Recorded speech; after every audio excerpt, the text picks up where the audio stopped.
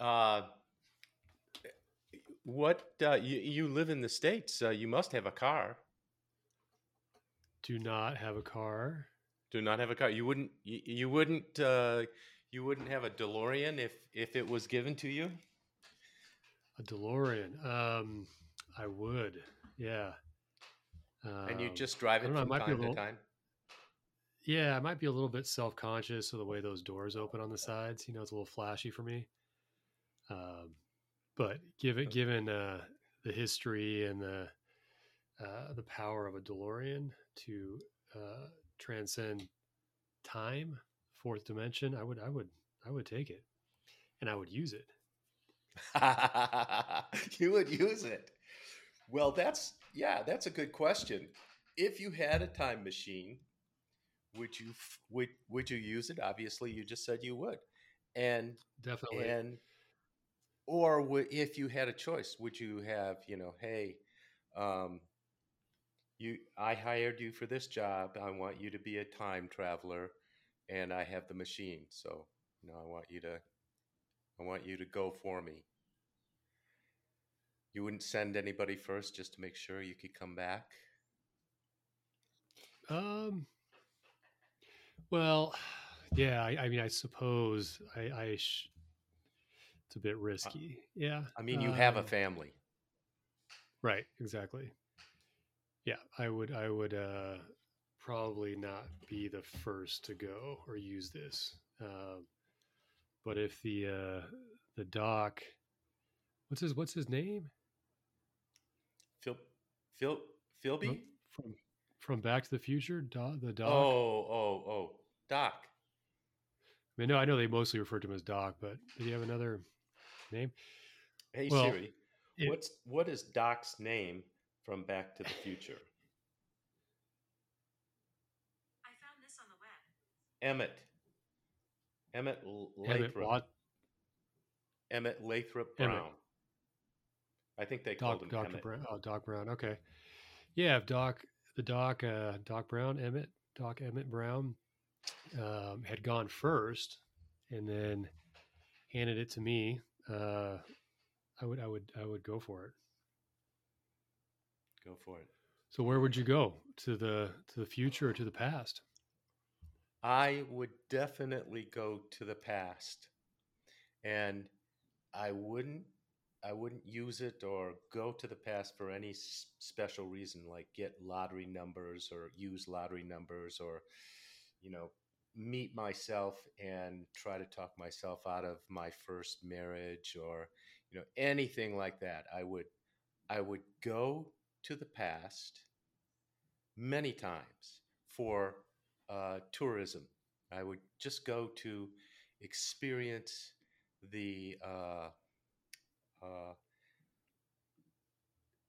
I guess, could you say, simpler times of the past? But I'm sure they had as complex of problems as we have now. But I would enjoy um, seeing the differences between now and then. How about you? Yeah, I kind of. I mean, I was torn. The more I thought about it, I think I've always wanted to. Sounds like you to travel. I would love to have traveled in a time when, and not that far back. I mean, I guess like maybe 100 years ago, something like that. Maybe even a little bit less, 80 to Oh, you 100. could meet To a H.G. time Wells. when, yeah, when there was just less tourism, before there was such kind of globalized branding and McDonald's or Starbucks and every around the corner from every, or if not within, at major tourist sites around the world. So just to do like be able to go back and do some slow traveling by boat, by land, by train, Oh and yeah. yeah, to experience some other cultures. But if I had to choose and I could only go one direction, I think I would go to the future. I Oh, just, poor yeah, I Kay. just am very curious about where and what everything, where we end up, how things might be in, I mean, anywhere from 50 years from now to, so anything beyond my expected lifetime, I guess I would love to see that. Um, Okay. Now, yeah, I wonder, I here's a wonder, I wonder if we make it. You know. exactly. Okay. So you travel hunt you travel just a little bit and you see everything's cool, everything's okay. In the future, you're traveling in the future. You travel a little bit more and things are, way different, Maybe kind of feeling like that we've talked about this with AI, artificial intelligence, with the monkey on the stairs, and we're standing on the stairs too, and then and AI is there in some way, and um, you would pretty soon in the future, wouldn't you start feeling like the monkey? Yeah, yeah. I mean, I think, yeah. I mean that, right. You might end up being, like you wind up being the source of some experiments, trying to figure out what we used to be way back when, or I mean, I would just be so low on the sort of totem pole there of intelligence, or maybe I just end up as a piece of meat for a flying butterfly, giant butterfly like creature, or an enormous crab. Spoiler alert. So, so assuming, yeah. So assuming you see this and you detect, oh man, these people are, or these beings are way smarter than I am, and I don't want to end up on the dinner table or dissected as an experiment, and you push on. Would you push on to see what's next, or would you say, ah, I'm out of here, I'm going back home? It would be hard, I think, not to push on. I mean, I suppose it's like a little bit of FOMO, or yeah, there's a tendency there, just kind of a little further, a little further. You can get in some real trouble that way, as our the time traveler nearly did. Nearly Spoiler. did, yeah. Yeah. Uh, and yeah, I think it would be hard not to want to go until that last ultimate moment. I mean, I think you'd be pretty lucky not to end up stuck somewhere, or annihilated. I mean, I don't know what happens when you arrive to a point when maybe the Earth's not even there. Can you still get back? Can you stop it? Yeah, I stop guess. in reverse. Yeah, real Turn quick. around, turn around. Run Yeah, away. yeah. I mean, Well, it seems to be a quick activating, quite the lever there in this machine that you got to love the instantaneously, levers. yeah, Levers of helps you power. escape. Okay. Well, no, let's not stop there. Okay, you got us past the Earth.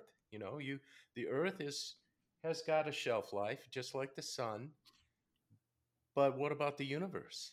Aren't you curious about the universe? Would you push on to see where that all goes?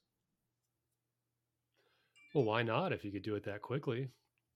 I mean, it seems to move at what, thousands of years a second in the end. Yeah. So sure, um, yeah, yeah, why not? Okay, so you I mean, would find in out. this time machine where I could just zip back to exactly where I want to be without much trouble, sure. It has a return button like a drone, back Yeah, wait, am I in the bring it DeLorean back or am home. I in the time machine? I switched from the DeLorean to the time machine. DeLorean makes me Hey. kind of nervous. I mean, there was a lot of it required, what was it, like plutonium, or like, you had to like hook up, drive into some, yeah, so extension and drive into some telephone wires at the moment they're struck with lightning. I mean, these Ooh. these don't sound like easily repeatable, uh, experiments for me. Well, they got stuck in the past, right? So how Yeah. what are you going to do to get back? I think that is got to be every time traveler's dilemma, because you don't want to get stuck in the past or stuck in the future. You you Well, now wait a minute. Maybe you do want to just go to the future and stay there, or go to the past and stay there. If you went to the past, you sure would be smarter than most people, and you could leverage your knowledge into certain wealth, I suppose. I mean, maybe. I don't know if I would be smarter than most people back then. I think if you were in the a scientist and in certain fields, right, or you were a doctor or something to go back, I think that you would be way beyond most people, right, in your understanding.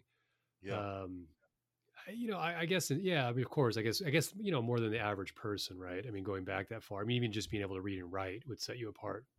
But like, if it came to like surviving off the land in any possible way, I don't think I make it, right? Like,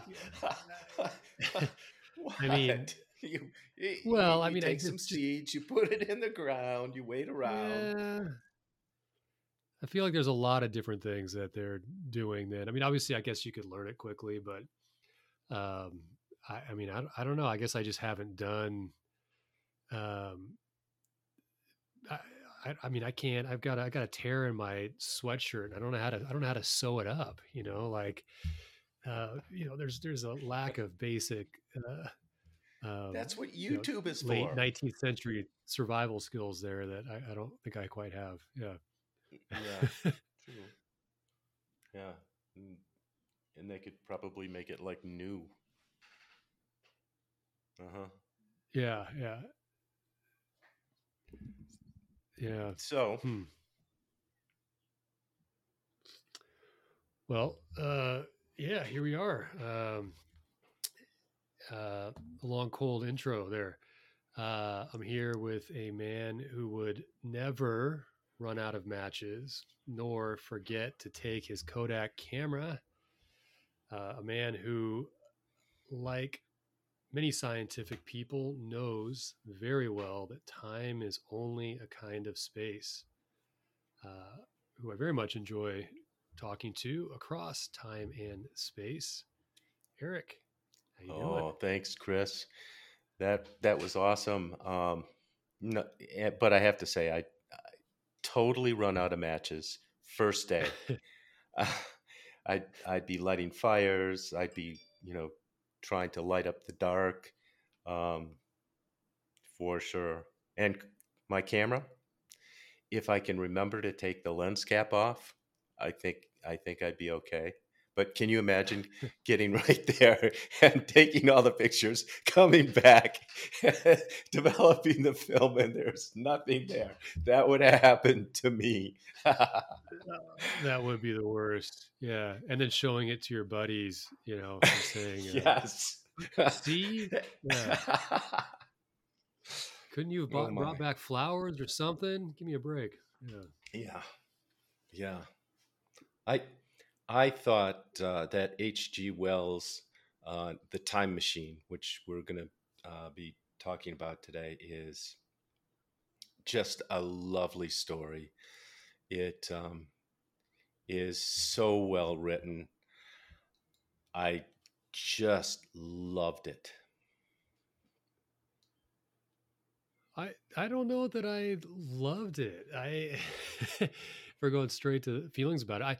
I enjoyed it. The second time I've read it, it's fun. It's a short read. It's really a novella, and it's fun. I think, um, well, I should say I enjoyed it. I don't know if I go so far as to say I love it, but Oh, okay. it's a fun read. I think where the where it stops short of love is just it's I given what we know now and where we are in the world today, I it just it reads so much like fantasy to me, beyond the machine itself, like this futuristic depiction. While I think it makes sense for what was known at the time, um, Hmm. I it um, I guess I enjoy being in a futuristic world that's a little more, even though it tends to be less, I guess, lovely in some ways. where the Eloi were. Um, I kind of prefer more of a uh, I don't know. I guess an extrapolation of our current world right today in all its messiness. Um, So let me get this straight. You would want to, let me get this straight. You would want to go in the future 800,000 years and want to buy a latte in a coffee shop? no, no. I just wonder what strange things people may be injecting themselves with other than lattes, right? Or how we are we part if we extrapolate from, let's say, our use of devices and possible virtual reality or whatever, what do people even look like? um, and I just found it a little hard, and maybe we should say where he ends up and stuff to kind of bring some context in here. But I mean, he ends up in he ends up. And I do want to rewind at some point and talk about the pre-departure because I thought that was pretty Oh interesting. my gosh, that was the best part of the book. Yeah, But for he me. he he ends up in a world that is um, without any sort of much in the way of any kind of technology, as far as we know. It is it's on there's two kind of uh, well, and where how many years in the future is he? He's like uh, 800,000 plus. 800,000 years in the future. Okay, I mean Yeah. that's a long time, right? And at that point, and who knows, right? Maybe this is maybe it is, as he says, sort of after the fall of humanity, and in that way, maybe it makes sense, right? But it's a place with kind of the ruins of what was uh, society, and there's this group of people.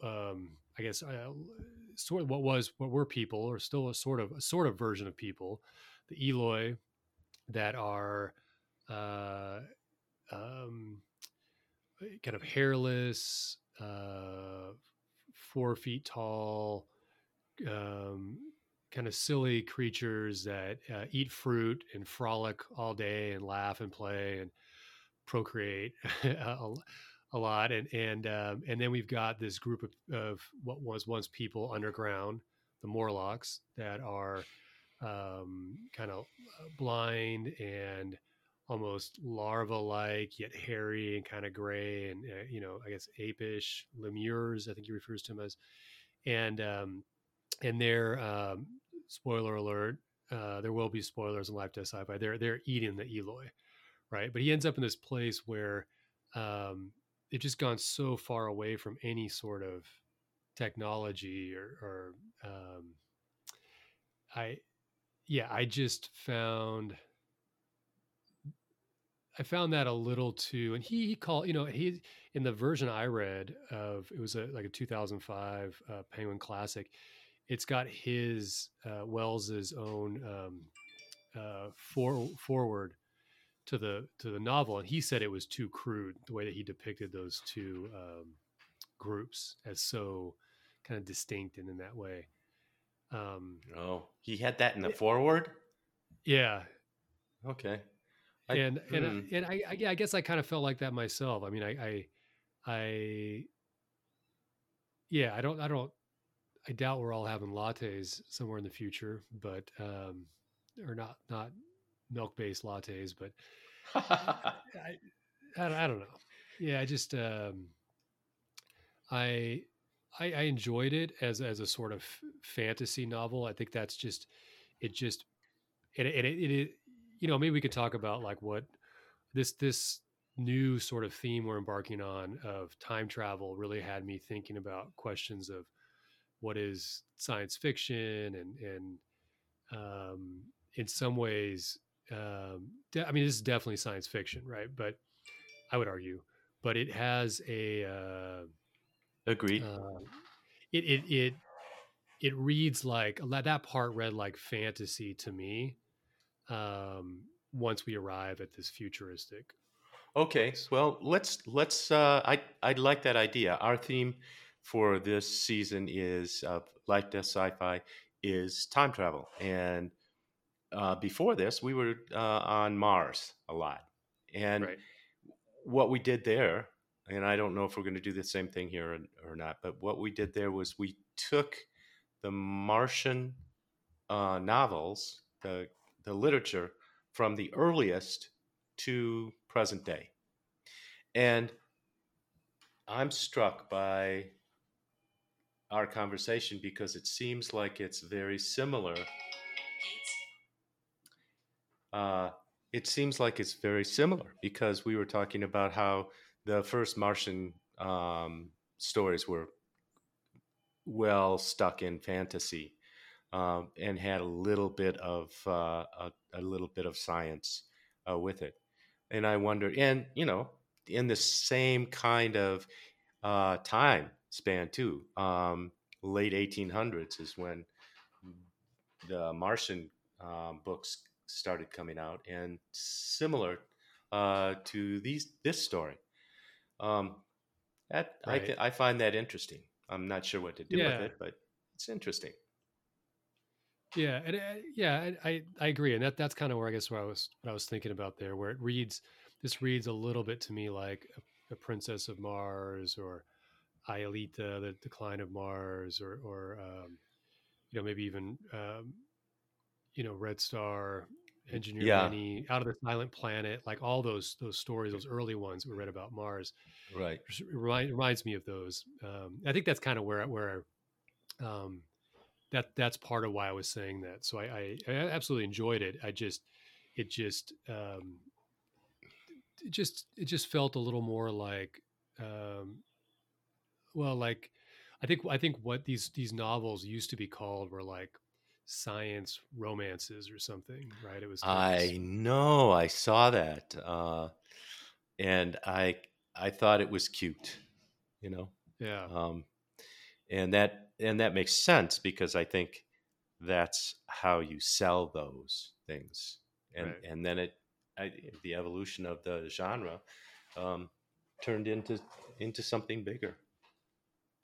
Well, and maybe that is where, and a bit of a segue here is that unlike those stories, well, not all those, but unlike say a Princess of Mars, where we've got this, he ends up through a cave, right, ending up on Mars. I mean, one of the distinctions for Wells is that he was the really the first one of, if not the first, to kind of um, uh, use something scientific, this machine, as a means of of traveling in time, right? So we have, And yes, yeah, and he used his little dinner party buddies, and I thought that was just a lovely way to do his explaining about this new invention. And he started talking about, I don't think it wasn't in name because it wasn't uh, thought of yet, but he was talking about the theory of relativity. He was right. talking about dimensions, and he was talking about gravity, and he had it all these pieces to there 10 years before Einstein laid out his theory. How is this? How does this happen? People Yeah, are he, thinking that. yeah, and that same forward that I read, I mean, he talked about how he was pretty, I guess, sort of humble in a sense of just saying that these were ideas that were around at the time and people were discussing in sort of cafes and things like that. And he started this as a student. Um, and so he didn't feel like, I mean, he didn't really say like I came up with this necessarily, but these were ideas that were being discussed. And his sort of invention was uh, the time machine itself, but not the idea of a kind of fourth dimension. Yes, but that led to the machine. I mean that if I Right. didn't have that explanation in the beginning of the book, the time machine wouldn't have been as powerful. I mean, he set me up as a reader. He set it in my mind that, okay, how is this possible? Oh, it's possible with this machine over here that can do it. And then he did such a wonderful job of taking us through a day, no, through an afternoon, through a day, through a week, through months and months and years spinning by like, oh, I I marked a couple of those spots to read, but um, they were beautiful. And here's a problem I had with I read the book, and thinking about the book, and then I thought, okay, there are a couple movies about this, and so I got the earliest one with oh, now I'm blanking on his name, uh, but they changed the book a lot. But they like that scene that I was just mentioning about how the years spin by and things change. The first movie, there have been so many depictions of this story. The first movie did a good job with that, but they had him stop several times, and then Hmm. they changed one of they added a theme to the story. The theme is the destruction of war. Watch out for atomic Uh, bombs and World War I, and how people died, and all of humanity is just doing this to itself. And so I have to go farther to see if we get out of this. And that's not the story in the book I read. It's different, hmm.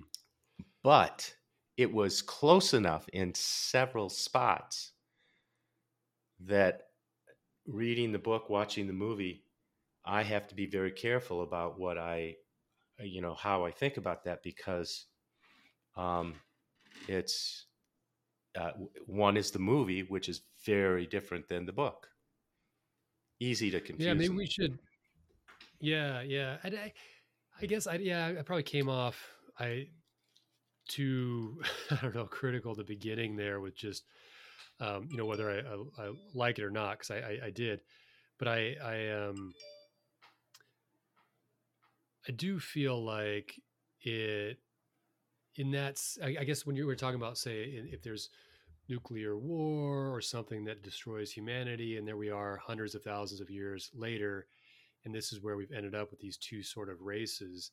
I think maybe true like Wells said a little too crude in their how one's above ground, one's below ground, and all that. But the idea that we might hundreds of thousands of years from now, if we had destroyed everything, we might end up as these sort of frolicking beings with very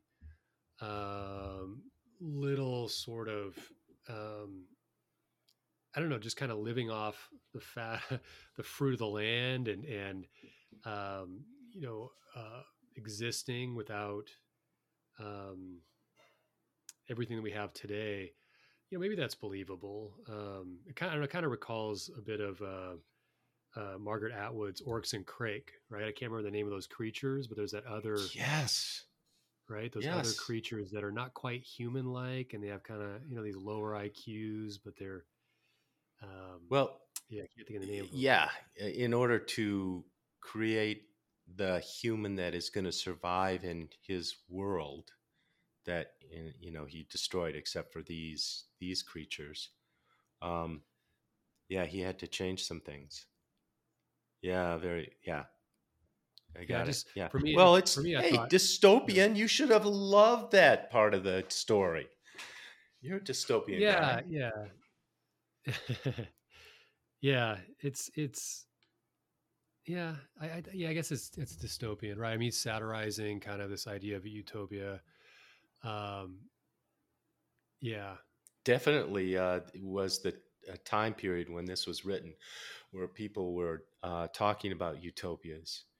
All of those Martian books were talking about utopias, and how to get there, what to do, and socialism and political ideas are just very uh, prominent in the stories, in the readings around the stories at, at this time.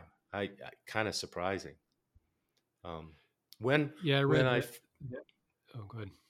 I okay. was going to say add in there. I read that in the introduction to this classes, Warner wrote that the ideas in this grew out of two powerful tendencies of the Victorian science, and one was the passion for machines, and the other was questions of like survival or individualism versus collectivism. It makes Um, total sense, doesn't it? Yeah. yeah. Yeah. Um, when I first read this story, then saw the movie years later. I mean, this is talking about in my past.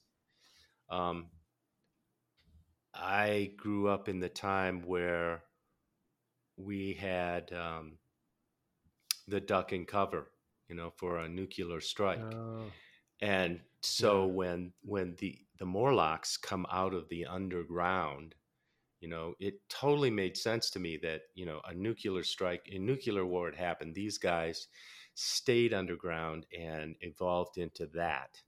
And then Hmm. something stayed alive on the top of the world and evolved into that. So that that's kind of the basis of what I thought about this story. But that's totally not true, because um, nukes weren't invented yet, so that isn't why the Morlocks were underground.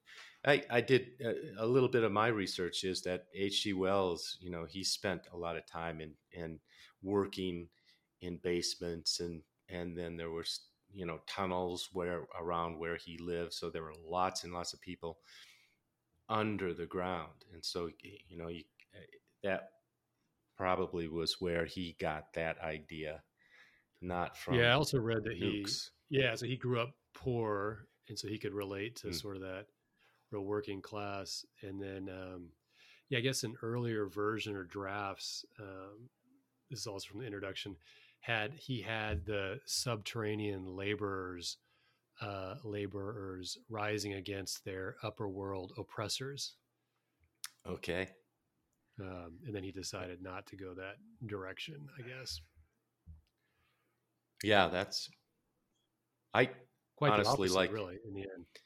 I honestly like the cannibalism that he put in there. I don't like cannibalism, but I thought, and the way that uh he gave us clues around the way. Here's one. As I stood there in the gathering dark, I thought that this simple explanation I had mastered the problem of of this world, mastered the whole secret of these delicious people. And that, but he's not anywhere near the cannibalism part yet. The Um, delicious people. That's funny. but he was, I yeah, didn't catch that. he's just explaining it. And then in the matter of uh, wait a minute. I could see no signs of crematoria or anything suggestive of tombs. But it occurred to me, possibly there might be cemeteries or crematoria somewhere beyond the range of my explorings. That's another Hmm. clue, as we're reading along. He doesn't just give it to us. And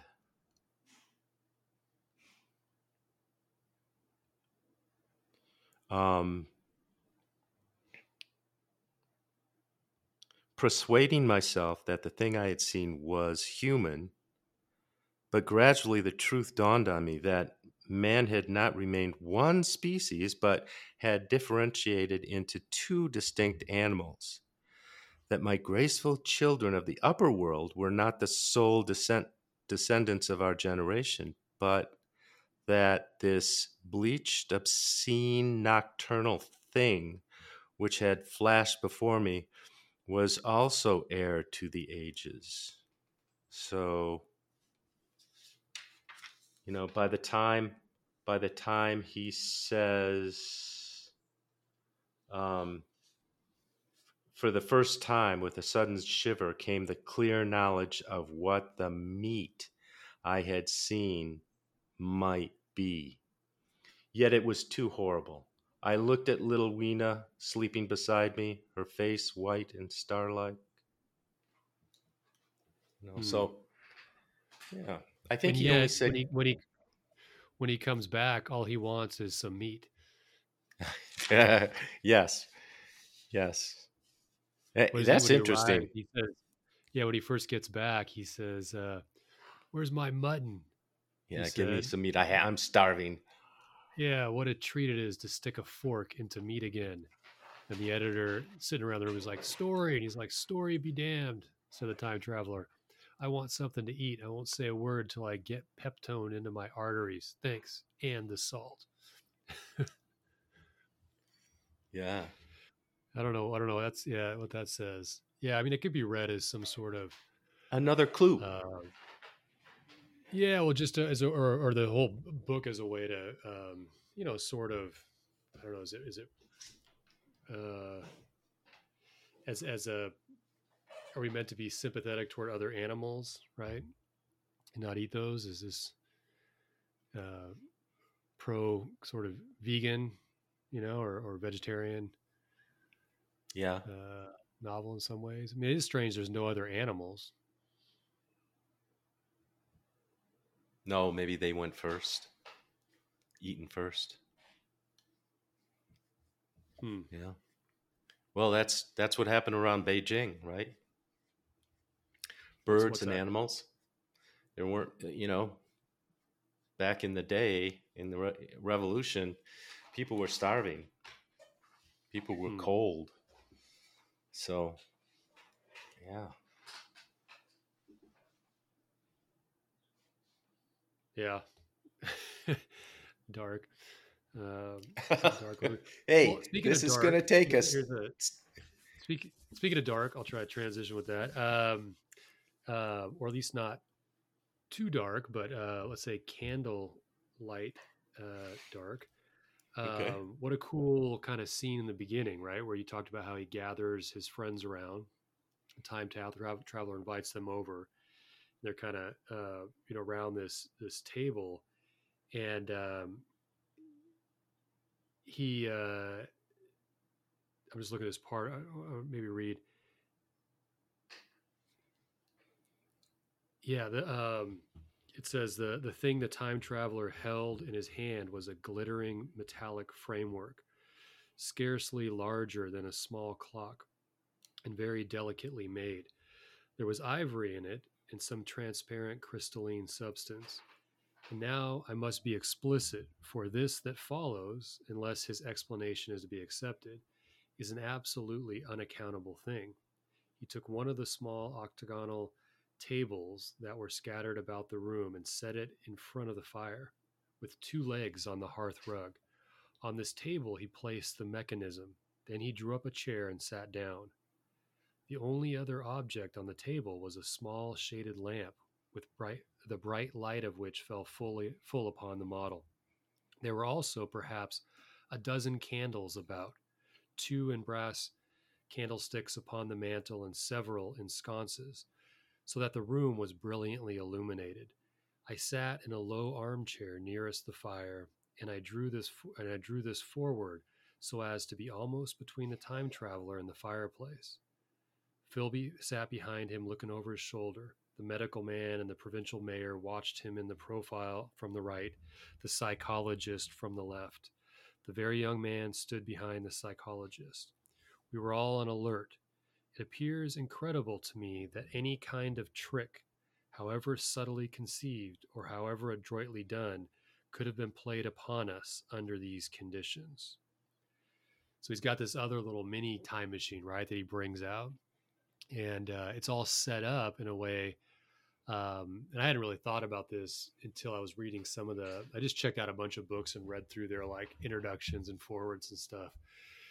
It was pretty interesting, but a number of them, they just talked about how, he Wells sets this up in the style of a seance, right? Which was kind of a popular thing of the time. Yes, it's You know, true.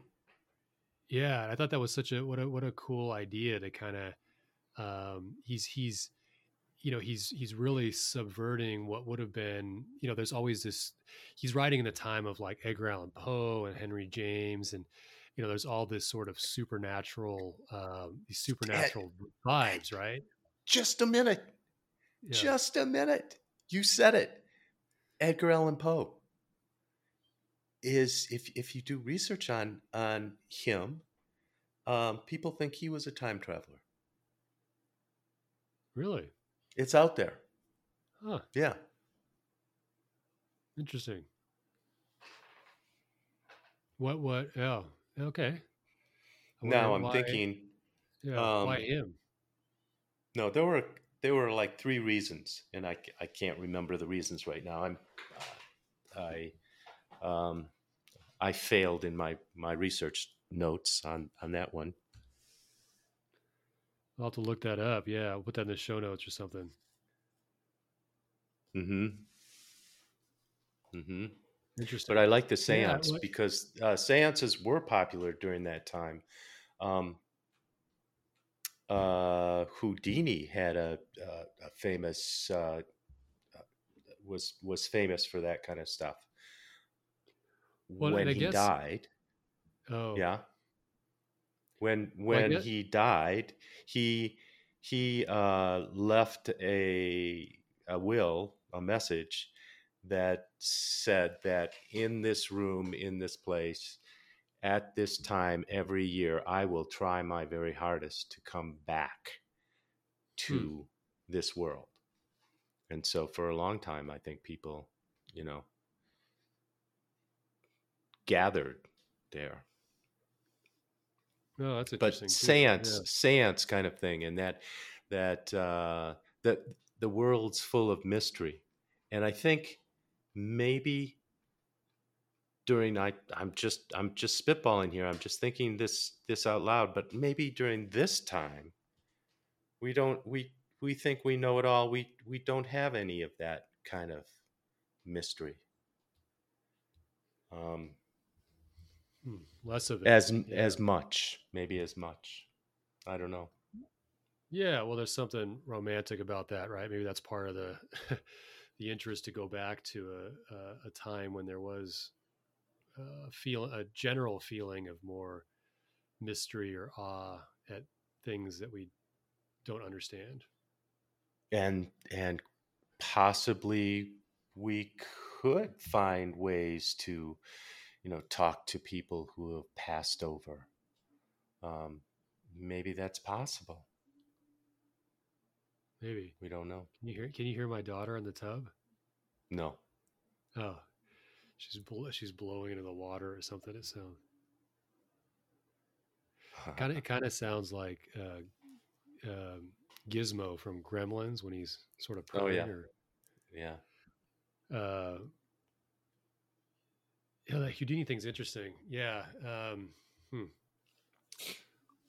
Yeah, yeah, I love the seance. And the other thing, he leaves those flowers, right? And I guess, it said in the footnotes of the edition I was reading that I didn't realize that was a thing, but there would often these seances, they would sort of apport something like often flowers that were supposedly from another place, right? And so they would appear in the room as evidence, Oh that somebody had passed, that something from elsewhere had arrived, in that moment. yeah.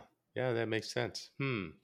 Wonder if old HG was a seance goer. It also reminded me of "It's a Wonderful Life," right? Zuzu's Petals. Um, you've seen it? It's a Wonderful Life movie, Christmas movie. Yeah, but He petals. ends. Yeah, he so he Bailey's his name, right? The main Yeah. character. He it's sort of a time travel story in its own way, right? Where Yeah, for he sure. tries. spoiler alert, everybody. I mean, that's still out there. I don't need spoiler alert for It's a Wonderful Life. But he attempts suicide, and this angel rescues him and allows him a glimpse into his well, what the world would be like without him, right? Mm-hmm. Um, Kind of like Charles Dickens' A Christmas Carol, which predates Wells here anyway. And so when he comes back, he's when he goes into this world without him, he doesn't have his daughter's little petals, right? She wanted to keep these petals safe, and so she didn't wear her jacket or something to keep those safe, and she ends up with a cold. And when he runs off from the house, he's all upset, and he has Zuzu, his daughter's petals, in his pocket, Okay. and they're gone. But when he comes back in the future, he's like, he's in tears, but he's so happy that he's got these flowers in his pocket again, because it shows that he's Oh back to boy. his, It's yeah, been a his. while since I've Oh, seen that. I've seen it many times, but I never caught that. Yeah. I've probably Yeah. been seeing that too many too many times, like 20 times now. Wow. Yeah, 20 yeah, times. yeah. That was kind of a yearly, an Yeah. annual watch. Really, I don't think I saw it this year, but most years, yeah. Oh, it's a beautiful movie. Yeah. Well, Well, how about anything else about world building or kind of the setting? Anyway, the talk quite a bit about, I guess, the future setting in many ways. We didn't really talk about the Morlocks, that underground world. I must have been mixing this up with a movie or something, because I've read this before, and it's I seem to remember. so easy to do. Oh, well, I haven't seen the movie in ages. I must have I seen the newer one. I don't think I've seen the old one. when There's a when I read it 2002 again, version. fresh this time for Life Death Sci-Fi, I still was pulling out the movie from the story I was reading, because as a reader, I'm thinking, oh, I know where I am now. I've read this before, but this isn't happening. Hmm. Where he was supposed to stop several times before he met the Eloy and Morlocks, but it didn't happen. And I thought, Yeah, oh, in the hmm, movie, does he, or movies, whichever one, does he spend more time with the Morlocks? um, no, no, Okay. uh, Yeah, in my head, he was like trapped under there and like actually captured and had to escape somehow. I must have just made that up. no, I didn't watch all of the remakes of The Time Machine. I think that may have happened in the most recent one. Okay, Um, maybe that's what I'm that thinking of. that there's more of a dialogue. There was no dialogue between the time traveler and the Morlocks. He was always, just trying to get his time machine and, get the heck out. Right, Um, right. And you s- said you watched yes, you went back and watched the older one recently? yes, yes. And no, hang on.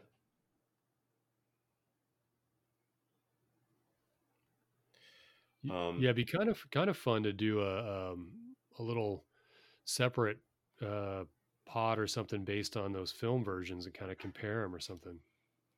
yeah, mix it all up in the time machine, and how it has evolved. But the 1960 first movie version was, in the starring role of the time travel was, Rod Taylor.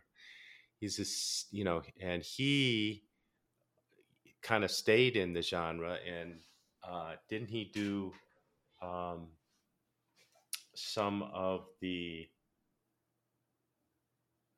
what was the popular, Like Twilight Zone or something? yeah, the Twilight Zone, exactly. Oh, I think he okay. hosted the Twilight Zone for a while. Rod Serling, Rod Taylor Rod Serling was the creator, was the and creator, but I well, don't know. We'll have and to see. the host. Okay, yeah, I'd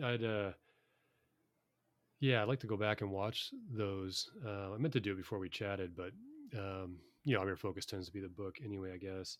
Just kind of fun to do Yeah. that, I think. And really, um, even with the first one movie, we've, I didn't like the combo unless we're going to talk about both the movie and the story. Um, it's hard to extract, the movie version from the book. I don't know why, Mhm. but if I'm going to talk about the book, I don't want the movie slipping in there and messing me up. Right, Um, right. sorry, I'm just looking for.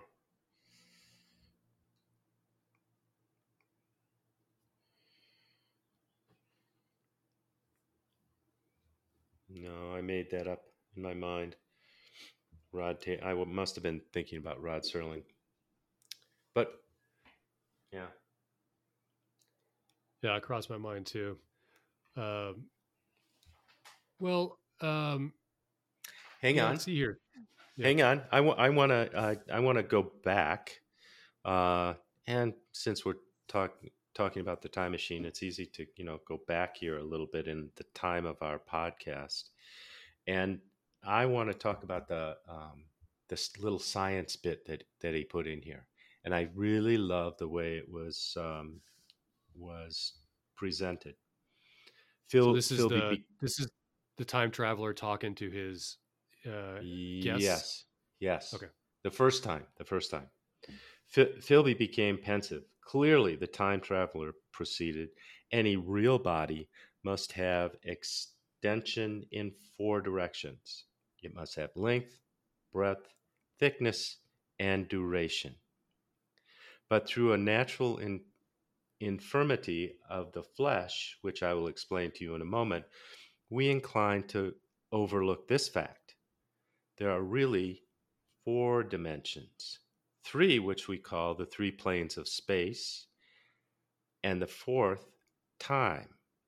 There is, however, a tendency to draw an unreal distinction between the former three dimensions and the latter, because it happens that our consciousness moves intermittently in one direction along the latter from the beginning to the end of our lives. So he's giving us kind of some scientific explain here, and making it so that it's not clear. It's not based in formulas, um, mathematical formulas, but it seems a little possible, and I like that. I like that explanation. I think it for me it puts this book firmly in the science fiction category. Hmm. Yeah, yeah. I okay, and not the okay. Yeah, it's an extrapolation of science of the time,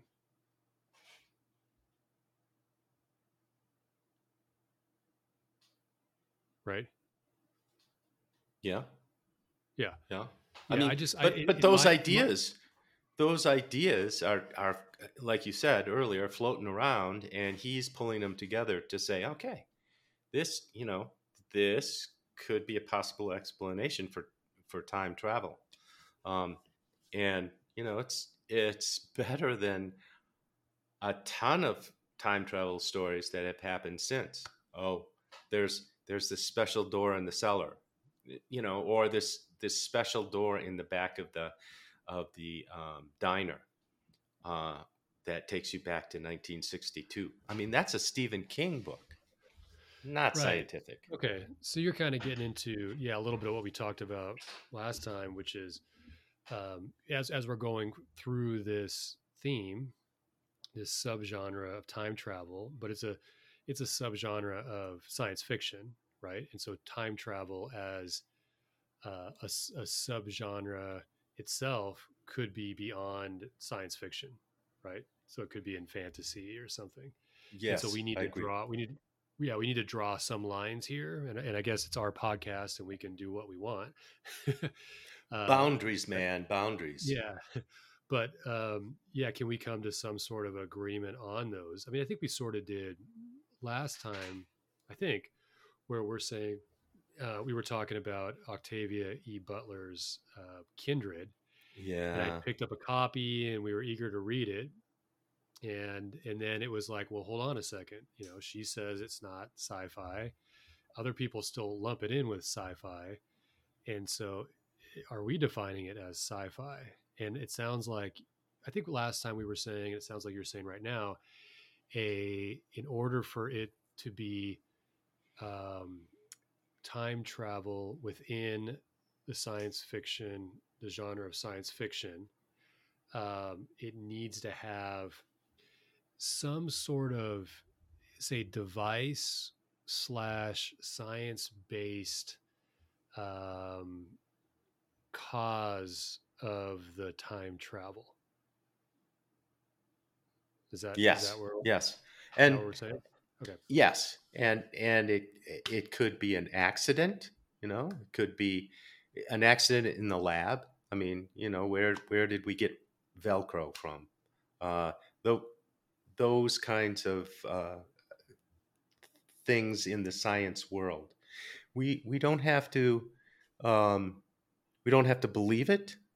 We It doesn't have to be based in fact as a story.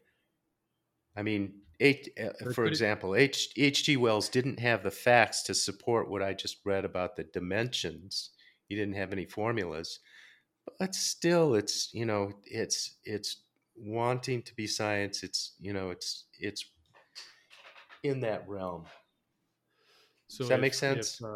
yeah, yeah. I mean, I shared. I think we exchanged some texts, that podcast that I stumbled across. I was looking at Bradbury stuff, and then I ended up looking at this Bradbury series, and then the same podcaster. I can't remember his name off the top of my head. He and another guy have this science fiction 101 podcast, right? Yeah. Wait, wait, wait, And wait.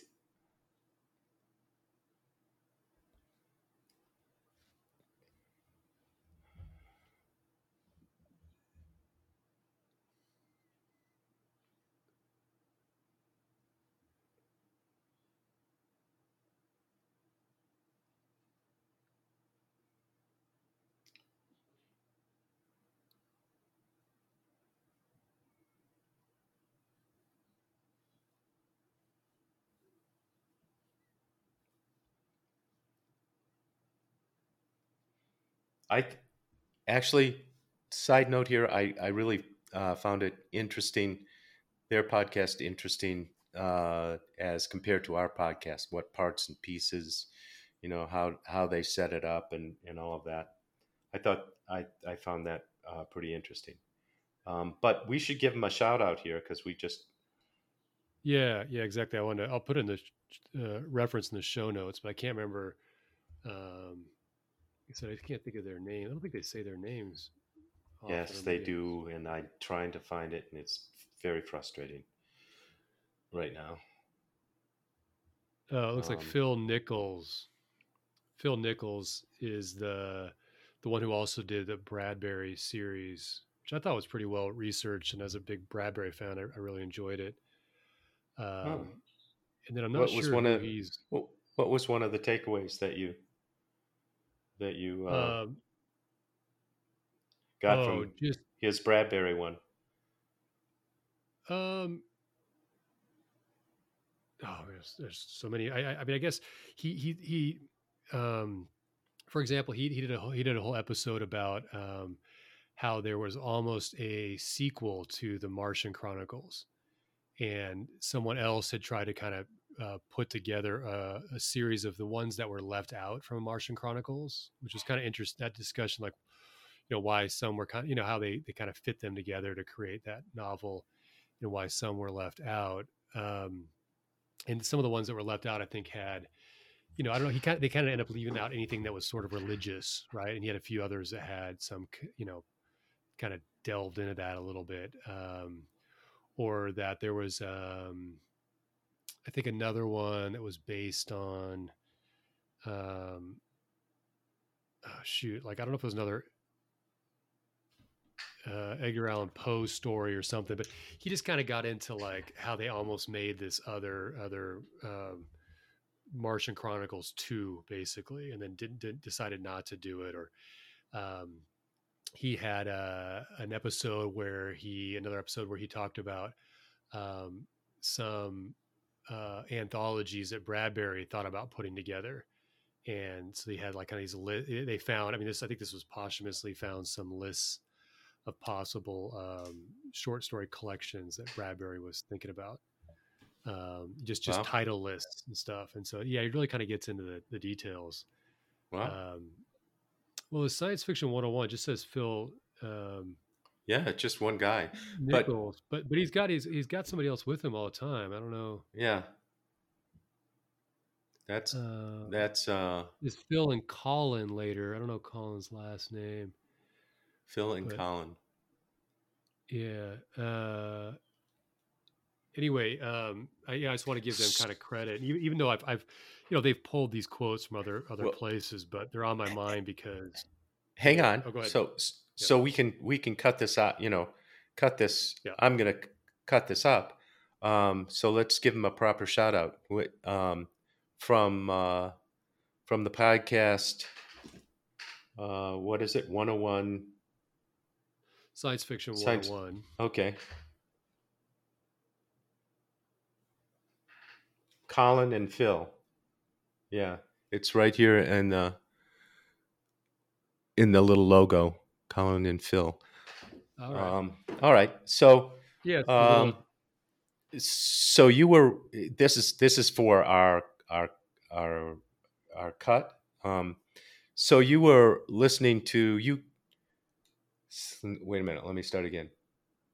You shared the podcast Science Fiction 101, and Colin and Phil were talking about a lot of science fiction, and one of the things they were talking about was time travel.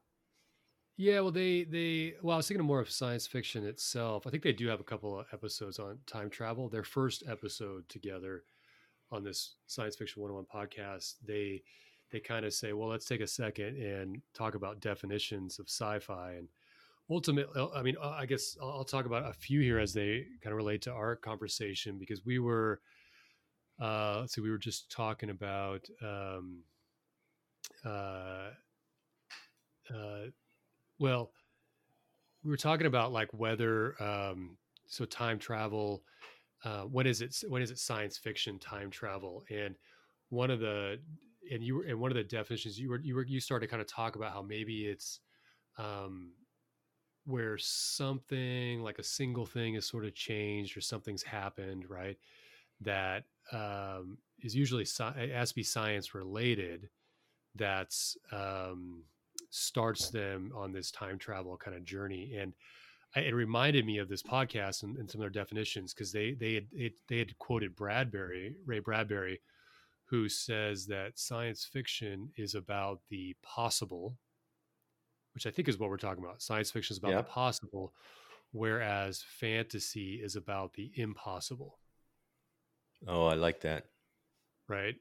So we could say, to go back to Octavia E. Butler's Kindred, and this isn't much of a spoiler, but she I think it's on the back of the book, really, that this character is having these episodes where she suddenly is transported. She kind of like almost like a seizure or something, like or passes out, and then she's transported back in time into the body of one of her ancestors. Like, cool idea, right? Really cool premise.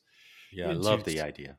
Yeah, kind of slave era, a number of periods. I think from one other. I think it's one other character's lifetime, and but we would say that's impossible, right? This delves into the supernatural or something like that, right? There's Yeah. no kind of scientific possibility for this to happen, or could there There have be? been there have been or there sorry, there are time travel stories out there that come from the premise of someone in a coma, and no, just like time travel, nobody knows, if it's possible or what would happen. nobody really knows what happens while you're in a coma. I don't think people wake up and say, "Oh, you know, I remember everything." Hmm. Makes me think of like a idea for a story where maybe sometime in the future, um, scientists will be able to uh, go through travel in time through our genes, that they can read so deep into them that they can read into all the lived experiences and traumas of the past, and you could actually transport yourself back to that moment and maybe fixing it, and thus fixing all of the traumas your everybody who follows you would experience, right? If we think that, it sounds like it, like some of the people still experience trauma today that goes back generations or something, right? Yeah, yeah. I think I Yeah. know what you're talking about. Um, I I have been fascinated with time travel for a long time, just as much as I've been time fascinated with past lives. Hmm. I think that's kind of what you're talking about, tracing your past lives through your genetic code. Right, That right. Yeah, it'd be a cool. little, yeah. It, yeah. Is that time travel? Could be. I mean, I yeah, I think that's a really good idea for some kind of a story there. yeah. Somebody should write that. Other definitions that kind of relate to this idea that they mentioned. One was Richard Matheson, the guy who wrote I Am Legend. I guess he wrote a bunch of Twilight Zone episodes as well. Um, he says that science fiction is about changing kind of one thing, right? Which is interesting. Kim Stanley Robinson, again from this Science Fiction 101, says that sci-fi is historical fiction. Yeah, which makes sense. And of course, we've read a couple of his books, um, but I think the idea that it has to be somewhat believable or realistic, right? Because when we said Hmm. when we read Mars, it kind of felt like we'd experienced the colonization of Mars in some way, right? It reads like Yes, reality. yes. Um, I really liked that story. It was epic, yeah, epic story. and then Phil Collins, is that his name? Not Phil Collins. I'm conflating the two to talk about the musician Phil and Colin, but what was Phil Nichols, the host? The last one they kind of got into was, I guess there's a sort of academic definition of science fiction that essentially is about, and I like this turn of phrase, cognitive estrangement, right? That there's something, forces you to almost experience your what you think you understand, as almost a stranger to the normal world, right? If something happens, so you become almost sort of a stranger to it, and that there's a term they use like this novum, was the thing that was different about that world compared with our own. So I guess the novum in the time machine would be this machine, right, that can transport you from one place to another. Um, Okay, I you know I like all of that, and probably the reason why I read science fiction is for that estrangement, uh, that that you know makes me think in different ways. hmm. Yeah, that's the overall. They talk about this, and I think we have before. It's the what if type qualities, right? Um, I think that the other word I started reading, like, I downloaded like a Cliff Notes thing on sci-fi just for kicks, and it was pretty interesting. But the word, and I've used it a few times today, I think because of it, was this word extrapolation, right? That in some way science fiction extrapolates, just takes some idea from today and just takes it as far as it can. I kind Hmm. of like that word extrapolation. Like there's got to be some sort of extrapolation happening, in order for it to be sci-fi.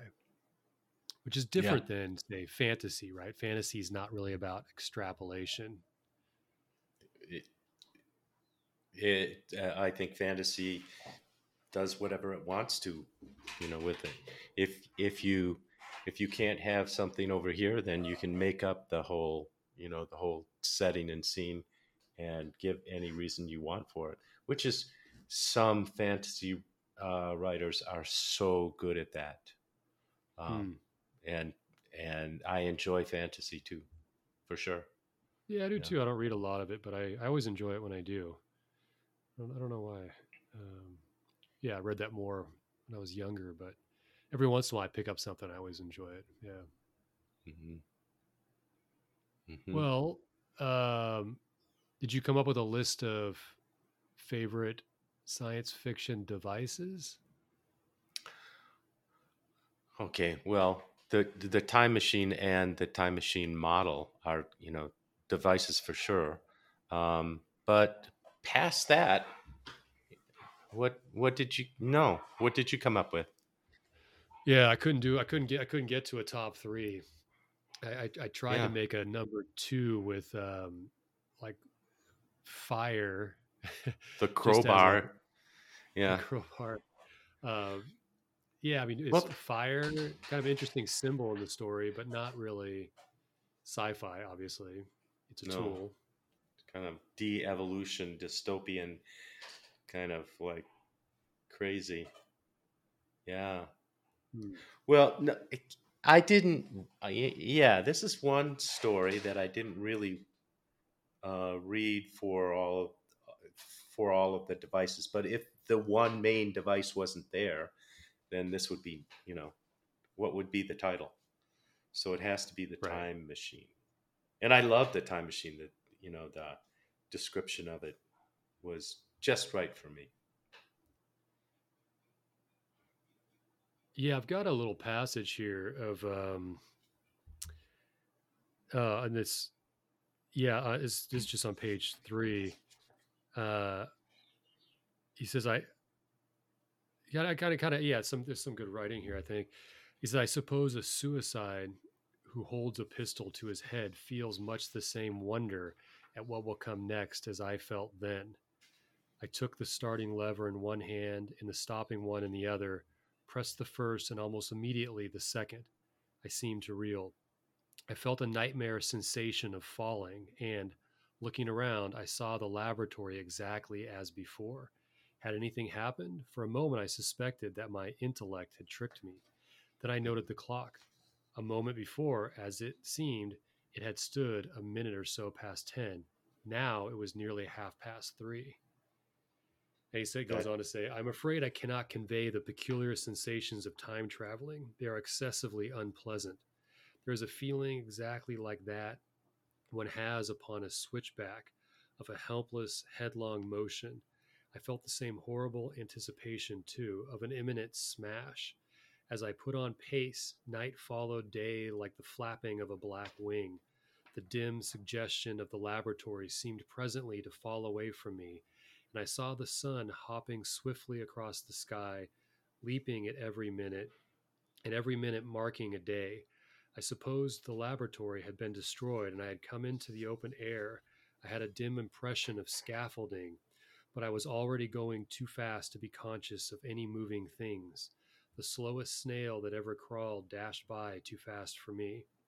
The twinkling succession of darkness and light was excessively painful to the eye.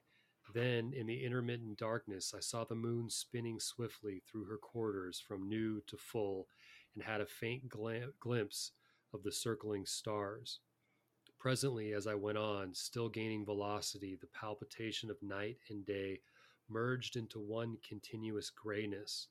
The sky took on a wonderful deepness of blue, a splendid luminous color like that of early twilight, the jerking sun becoming a streak of fire, a brilliant arch in space, the moon a fainter fluctuation band, and I could see nothing of the stars save now and then a brighter circle flickering in the blue. So that was pretty cool. love it. For someone who starts, yeah, I can't convey it. I thought that was pretty cool. Like a really great mental image there, right? Of Oh, Oh my everything's gosh. spinning around him. Yeah, that's one of my favorite passages and one of the reasons why I love this story.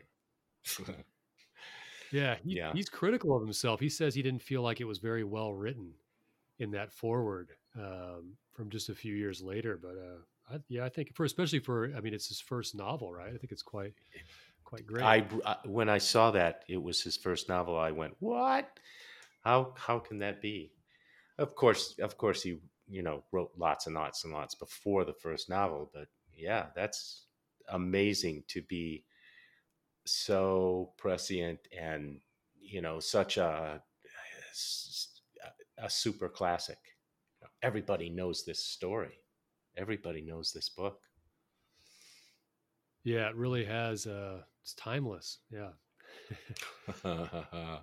Yeah, yeah, and and it it uses some of this many of the same themes that time travel stories have today. Uh, in what I'm trying to say is, I think the Time Machine has been rewritten in so many different forms, in so many different stories. And one of the things that I find when I read time travel stories is that it's very, very tempting to go into the future and then go a little farther and a little farther and a little farther to see how it all plays. It's like skipping to the end of the story, isn't it? Hmm. How is this going to play out? And then how is the universe going to play out? Skipping to the end of the story. Um, I I don't know if I was a time traveler, would I want to do that? Would I want to go to the end of time? Hmm. And what is at the end of time anyway? Well, that's why I'd want to go. Yeah. Curiosity? Is it just Yeah. curiosity? Yeah. Well, at least H.G. Wells gave us the end of the almost the end of the Earth. What our time here on Earth, and it it wasn't pretty or wonderful. It was dark and ugly. Is that what's going to meet us at the end of time, or will we be able to beat that out by jumping in our starships and moving to some other place? Hmm. Yeah. At the time of his writing of this, that wasn't a possibility. But since then, it's it's a theme. Yeah, we had to leave because our son was it's starting to go. So that's the end of Earth. That kind of thing. Meet people who are doing that. If you're in a time machine, you would meet them, and they'd say, "Hey, we gotta go. We're going to Hmm. this star system." There, yeah. So yes, grandfather of science fiction. You know, get him get him together with oh,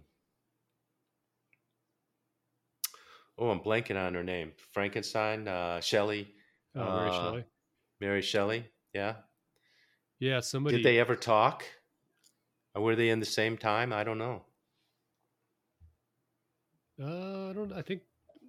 When did Mary S- Shelley? Similar.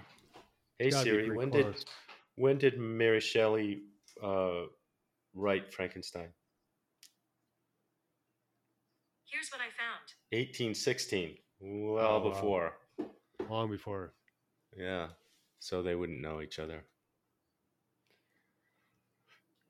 Um, some called him the a few nicknames. I think I came across. One was well, I guess his family called him Birdie, which is Yeah, funny. Birdie. I love that. Uh, he was they call him the first futurist and the godfather of cyberpunk. Oh, really? I didn't see that. I love that. Yeah, he. absolutely would be. Yeah, or And OG I of love cyberpunk. cyberpunk stuff. I love it. Yeah, we'll have to do a cyberpunk. I keep saying this keeps coming up, and I just haven't read much in the way of cyberpunk. Um, Maybe that'll have to be a theme at some point. Oh, totally. That'd be fun. Put Uh, put that in the show notes. yeah, yeah, definitely. Cyberpunk coming to you soon from Life, Death, Sci-Fi.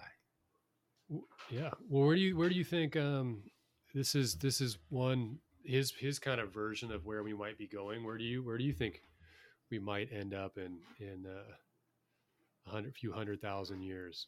Okay, Let's just say a few hundred years. now remember my choice at the beginning of the show. Yeah. I was going backwards. I wasn't going frontwards. Um, no, I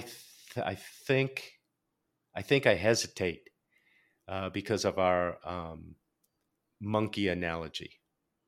Because I think I think I would be a monkey on the steps, and I'd land my time machine in this place where I couldn't speak the language. I I I couldn't understand the things that were happening around me. Much like a time traveler who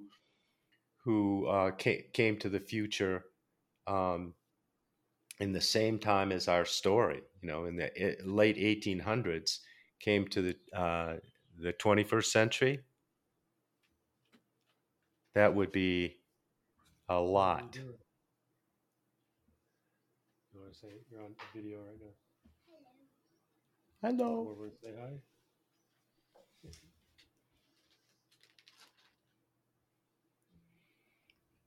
Hey, Charlie. Are you all clean now? Yeah. Did you wash your hair? Is it hard to wash? You have a lot of hair. Hey, Charlie. It doesn't take me any time to wash my hair. I don't think she. Can you see him? It's kind of pixelated on our end, though. I don't think she can see it Oh, too well. okay. Yeah, it Okay. looks like you look like you're in a Minecraft game. Yeah. Right. Now you gotta go. See you later. Sure. Yes. We're almost done. Okay. Close the door behind you, please. Oh. Found some Valentine's candy. Wow. What, do you hide it around until Easter? I don't know. I don't know where that is. I don't know where she got that. Yeah. All right, all right. So you asked me. All right. Close the door, please. Yeah. So you asked me as a time traveler. No, no, no, You no, know, no. Just you, not as a time traveler. Like how do you? But I think you kind of answered that, I guess, by your earlier answer. I just thought, I mean, when you visualize the future, do you think could it be anything like Wells's future, or do you think it's more like, I don't know, the Matrix or something, or what's the comparison? yeah, Is it that's a really good question. Um, and though, uh, thinking about my previous answer, I'm not afraid to be a monkey on the steps. Looking around at stuff I don't understand. Hopefully, I can just jump back in my time machine and move on or move back.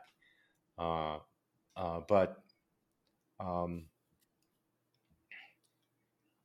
in in the future, I- you I think we're talking about the far future, not the near future. right? And that kind of, for me, that kind of changes day by day, and by the news I watch, hypersonic missiles hitting Ukraine from Russia, Iran and Saudi Arabia making a pact, the MAGA crowd going crazy in Congress. Sometimes I think, yeah, it would be more like the H.G. Wells version in the far, far future. We're just Hmm. we're just stupid. We won't be there. We're gonna destroy ourselves if something doesn't happen. And Yeah, I and guess that then is yeah. and then I go from there. I can only hope that the some of the themes of Star Trek will come and take us away from that possible solution to humanity. Um, when when we, according to the Star Trek legend, when we develop a hyperdrive, or the warp drive, then other species from the universe will come and greet us and say, "Hey, I see that you've invented a hyperdrive, and you're going to be traveling in our space. Here are the rules. Here's what the universe expects of you."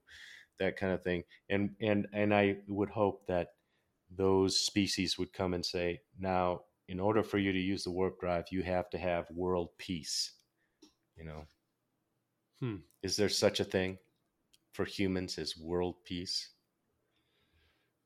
That reminds me of I started listening to a couple of podcasts. Well, maybe I don't know. Maybe this is good cocktail chatter. Uh, Okay, I think uh, we're kind of in the cocktail. yeah. You know, Well, let me ask you this: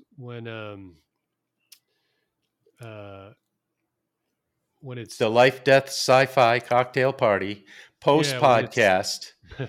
when it's 800, where were we at? 800,000, 700. Ooh, yeah, kind of cold though. Yeah. You got to build a fire.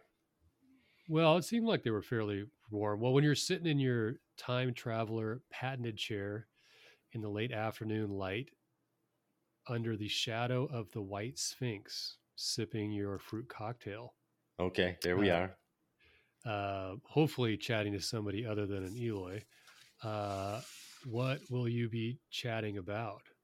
Um, and I thought of this because you were talking about if somebody offers technology. So I'd say I think I'd be chatting about could talk about this podcast I came across um, that I'm enjoying called titled Gundog, and it's created by I've only listened to a couple of episodes, but it's created by I think some of the same guys that did one of the Star Wars series.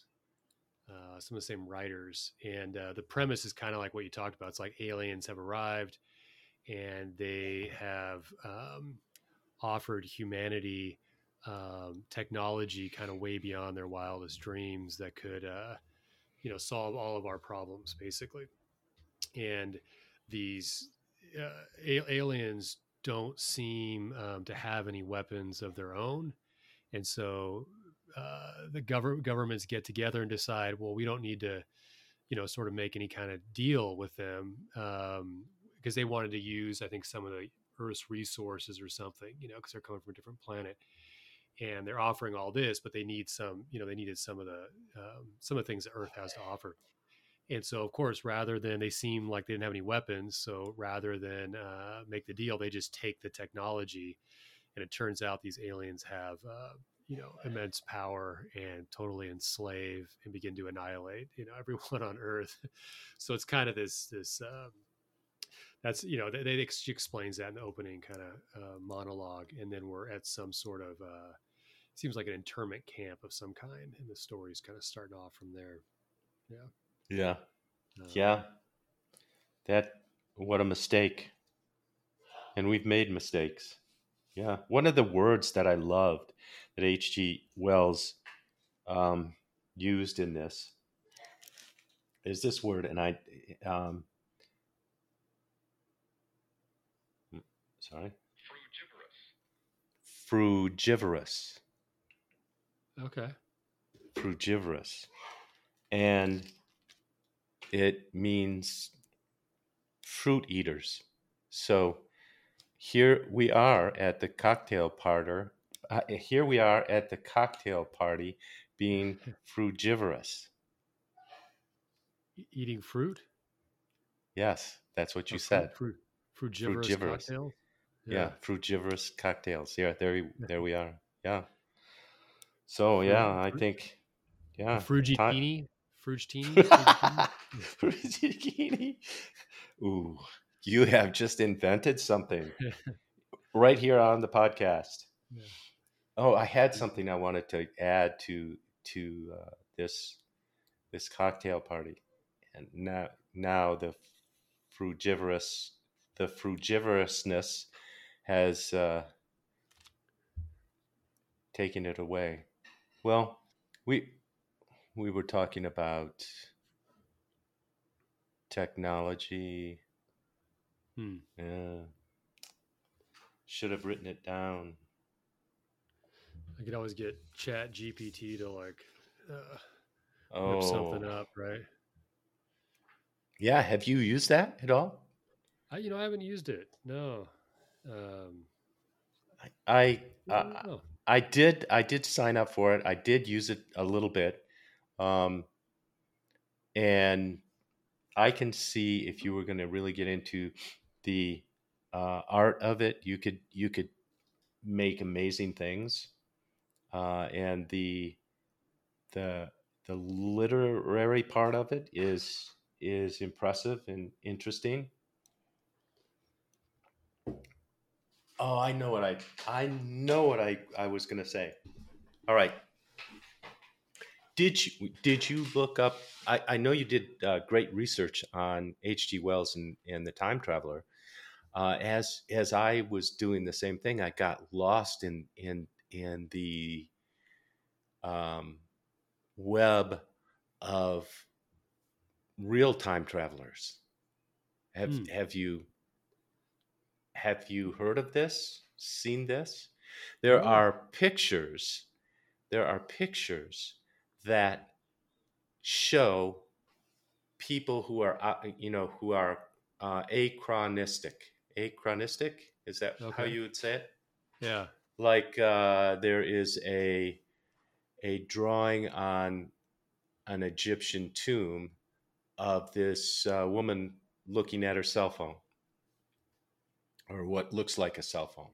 There's a guy in a crowd who is who is dressed in kind of modern clothes and has a camera that shouldn't be in that time. And there's a picture of that. So there's there's this evidence that you can see that just poke you and say, oh, that maybe time travel does exist. Maybe it is already happening. Hmm. Interesting. Yeah. You have to share that. I'll look into that. We'll put that in the show notes as well. I think Yeah, that's. I can send that to you. The picture thing is pretty interesting, but and that's where I got the idea of oh yeah, but what's his nickname? What do you call Oh, him? it's, well, all kinds of things, but Balthazar is Oh his name, or the yeah, Czar. but What's up, Czar. buddy? When Buddy, he's out in the Czar. yard, you don't Yeah. say Balthazar, come in. Hey, Zari. Sometimes, usually it's probably call him Buddy more than anything else. He kind of Oh responds to yeah, that. But I kind of call all dogs like little buddy. What's up, little buddy? big boy. That's mine. We just this He's going in morning. for some major dental Oh yeah, surgery on Monday. Yeah, yeah. We Monday's did not a that, good and fun day. they took 12 teeth that were wiggly. Whoa, whoa, Yeah, that's a lot. that's a lot. He still has a bunch, but that was a lot. And then our little puppy had we got her spayed, and today actually was the time when we got her stitches out. Oh, really? Today was oh two, Another one. two. Yeah. Oh, a beauty. Not ours. Yeah, her friend's dog here. Yeah, this is So Roger. pretty. Oh, are they friends?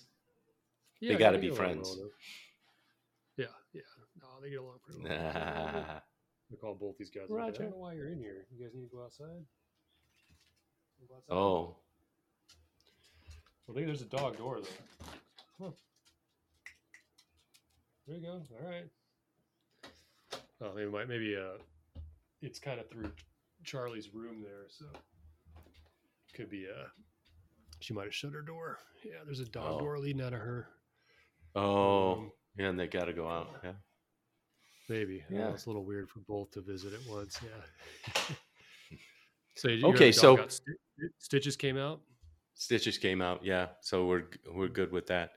But I don't know.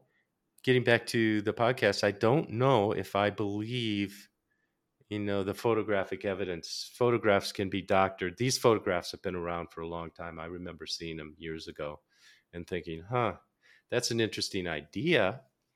And even still, from those photographs, I think some stories have been developed. Like there is one. I don't know if it's got to be a book as well, but there's a movie on time travel tourism. Kind of what I was talking about at the beginning of the show, but this is time travel tourism for disasters. So you could go, you could buy your time travel ticket to go see the Hindenburg explode, or you could go, see some other horrible tragedy. And then the story is when people get mixed up and things happen that aren't supposed to happen. A lot like Bradbury's, what's the name of it? What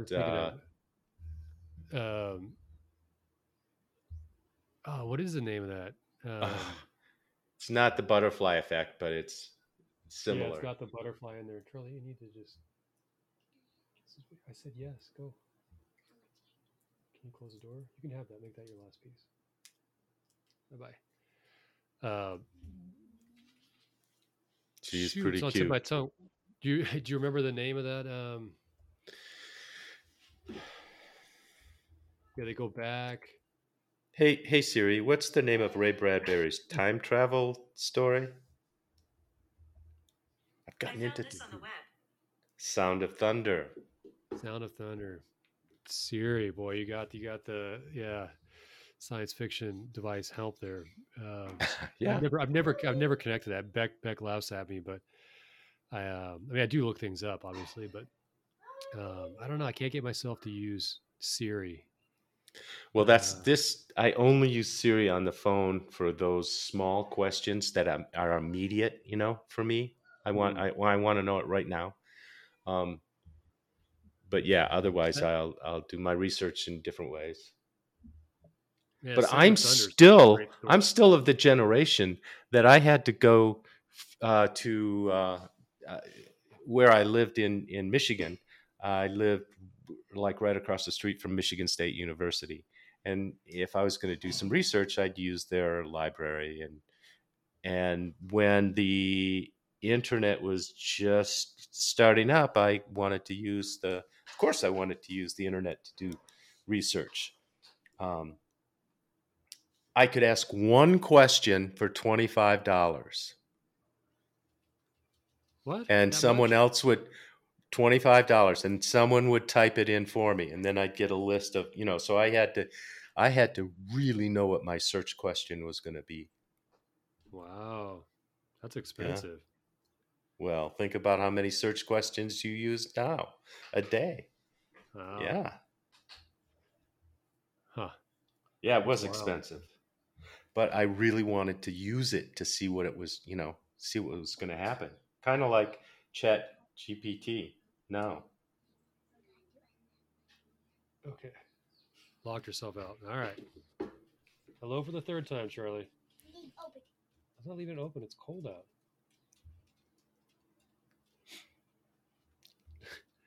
You put your shoes on. 85 here. I don't know what it is here. It's like 40 or something like that. 50? No, it's going to be a little warmer than that. 50? Oh, man. Yeah. Boy, nice where you are. Yeah. Man, every day. Thunder, that's a great story. That'd be a fun one to do as a little mini episode. Yes. We should put together 3 or 4 short stories on time Okay. travel Yeah, because I like the idea. sometimes the short ones are better than the long ones. Yeah, why not? Why That, not? We could do a short story. Yeah, yeah, or just one. Yeah, one discussion. Well, what do you think next here? Are you still thinking about your idea where we each you suggested we each just choose one and then I we thought about that over the last couple of days. I was thinking of that, and I think that would be a better idea at the end of the season rather at the beginning of the season. I think there, if well, let's go back and say, are we going to do the same thing with this theme as we did with Mars and do it chronologically? I mean, there is kind of a theme going with the chronological and the time, time travel thing. It, Mhm. it might make sense, be fun. It was I I have to say this that while we were doing the Mars season chronologically, I kind of loved it and hated it. And Mhm. by the end of it, I was really liking how we looked. We could look back through the whole kind of genre historically. I thought it was very useful. Yeah, I felt the same way. I was a little frustrated because there were some books I just kind of wanted to get to. Uh but yeah, I felt similarly. Um well, I'm okay. I'm happy to do that again, to work through it chronologically. I mean, we kind of almost have to if it's time travel and chronologically we can, it fits with the theme. It feels right. Um, but I don't know which one is next. That which is interesting because I really have read a lot of time travel stories. Have you looked at any lists? You sent a list, didn't you? Yeah, yeah. I'm just trying to find that as you're saying that. I don't know why I'm not seeing that. I thought that was in our folder. Oh, you know what? Oh, Maybe I transferred it. Didn't transfer that over when I could kind of moved everything over to that um, life, death, sci-fi folder.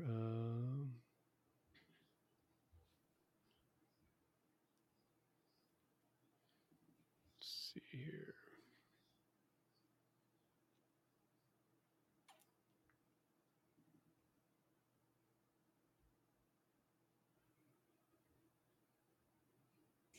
Oh, I think I know where it is.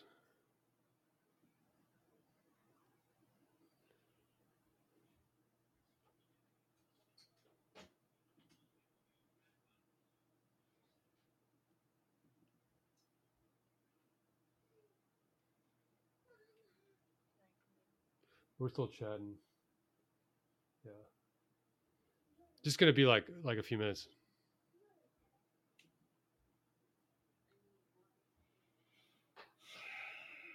no, you didn't send it to me. Well, I know we've talked about it. Okay.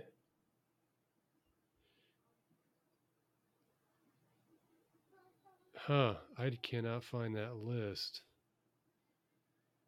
I didn't have. Yeah, weird. I don't know. I don't know where it is. I just compiled my list of what I thought could be possible time travel texts. Okay. Um, and Okay, I've got a list from Goodreads I'm looking at. Oh, but it's not in. Oh.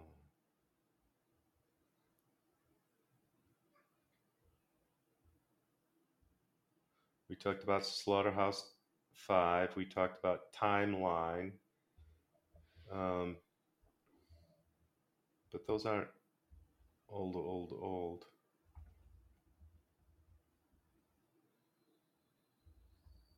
Mm. A Connecticut Yankee in King Arthur's Court. but by Mark Twain, but that's not going to fit our definition. But what a good No. writer, huh? Yeah, it'd be a fun read, but no, it doesn't fit, does it? A Christmas Carol, like you said again. Ooh, Robert Heinlein, A Door into Summer. I have not read that one.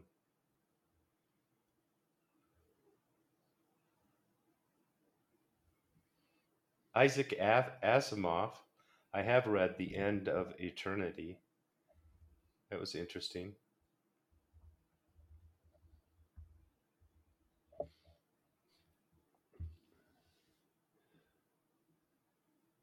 Well, wasn't there a sequel to The Time Machine that was approved by the estate?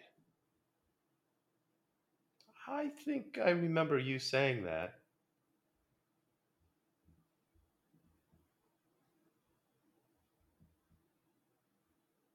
Huh. There's some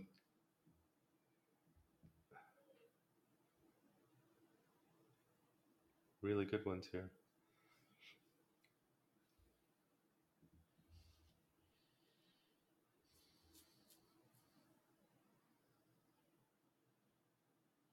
Or you find anything with yeah, that's around that date? No, see.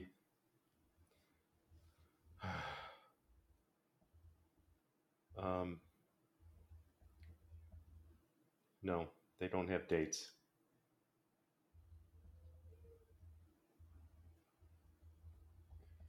Oh, maybe we got to do a little more research here to kind of Yeah, I think so. It's not. find We're this. not going to. I'm not going to be able to do it here. But as I'm looking through these, there's some really good books, really good stories. But again, like one of my favorite authors for time travel is Jack Finney, and I'm not sure. I'll have to look back at how they travel in time. I'm not sure it'll meet our standards, but a really well written time travel books. Yeah. Okay. Well, we'll leave that for conversation on WhatsApp, maybe. Yeah, yeah, I think we'll have to do that.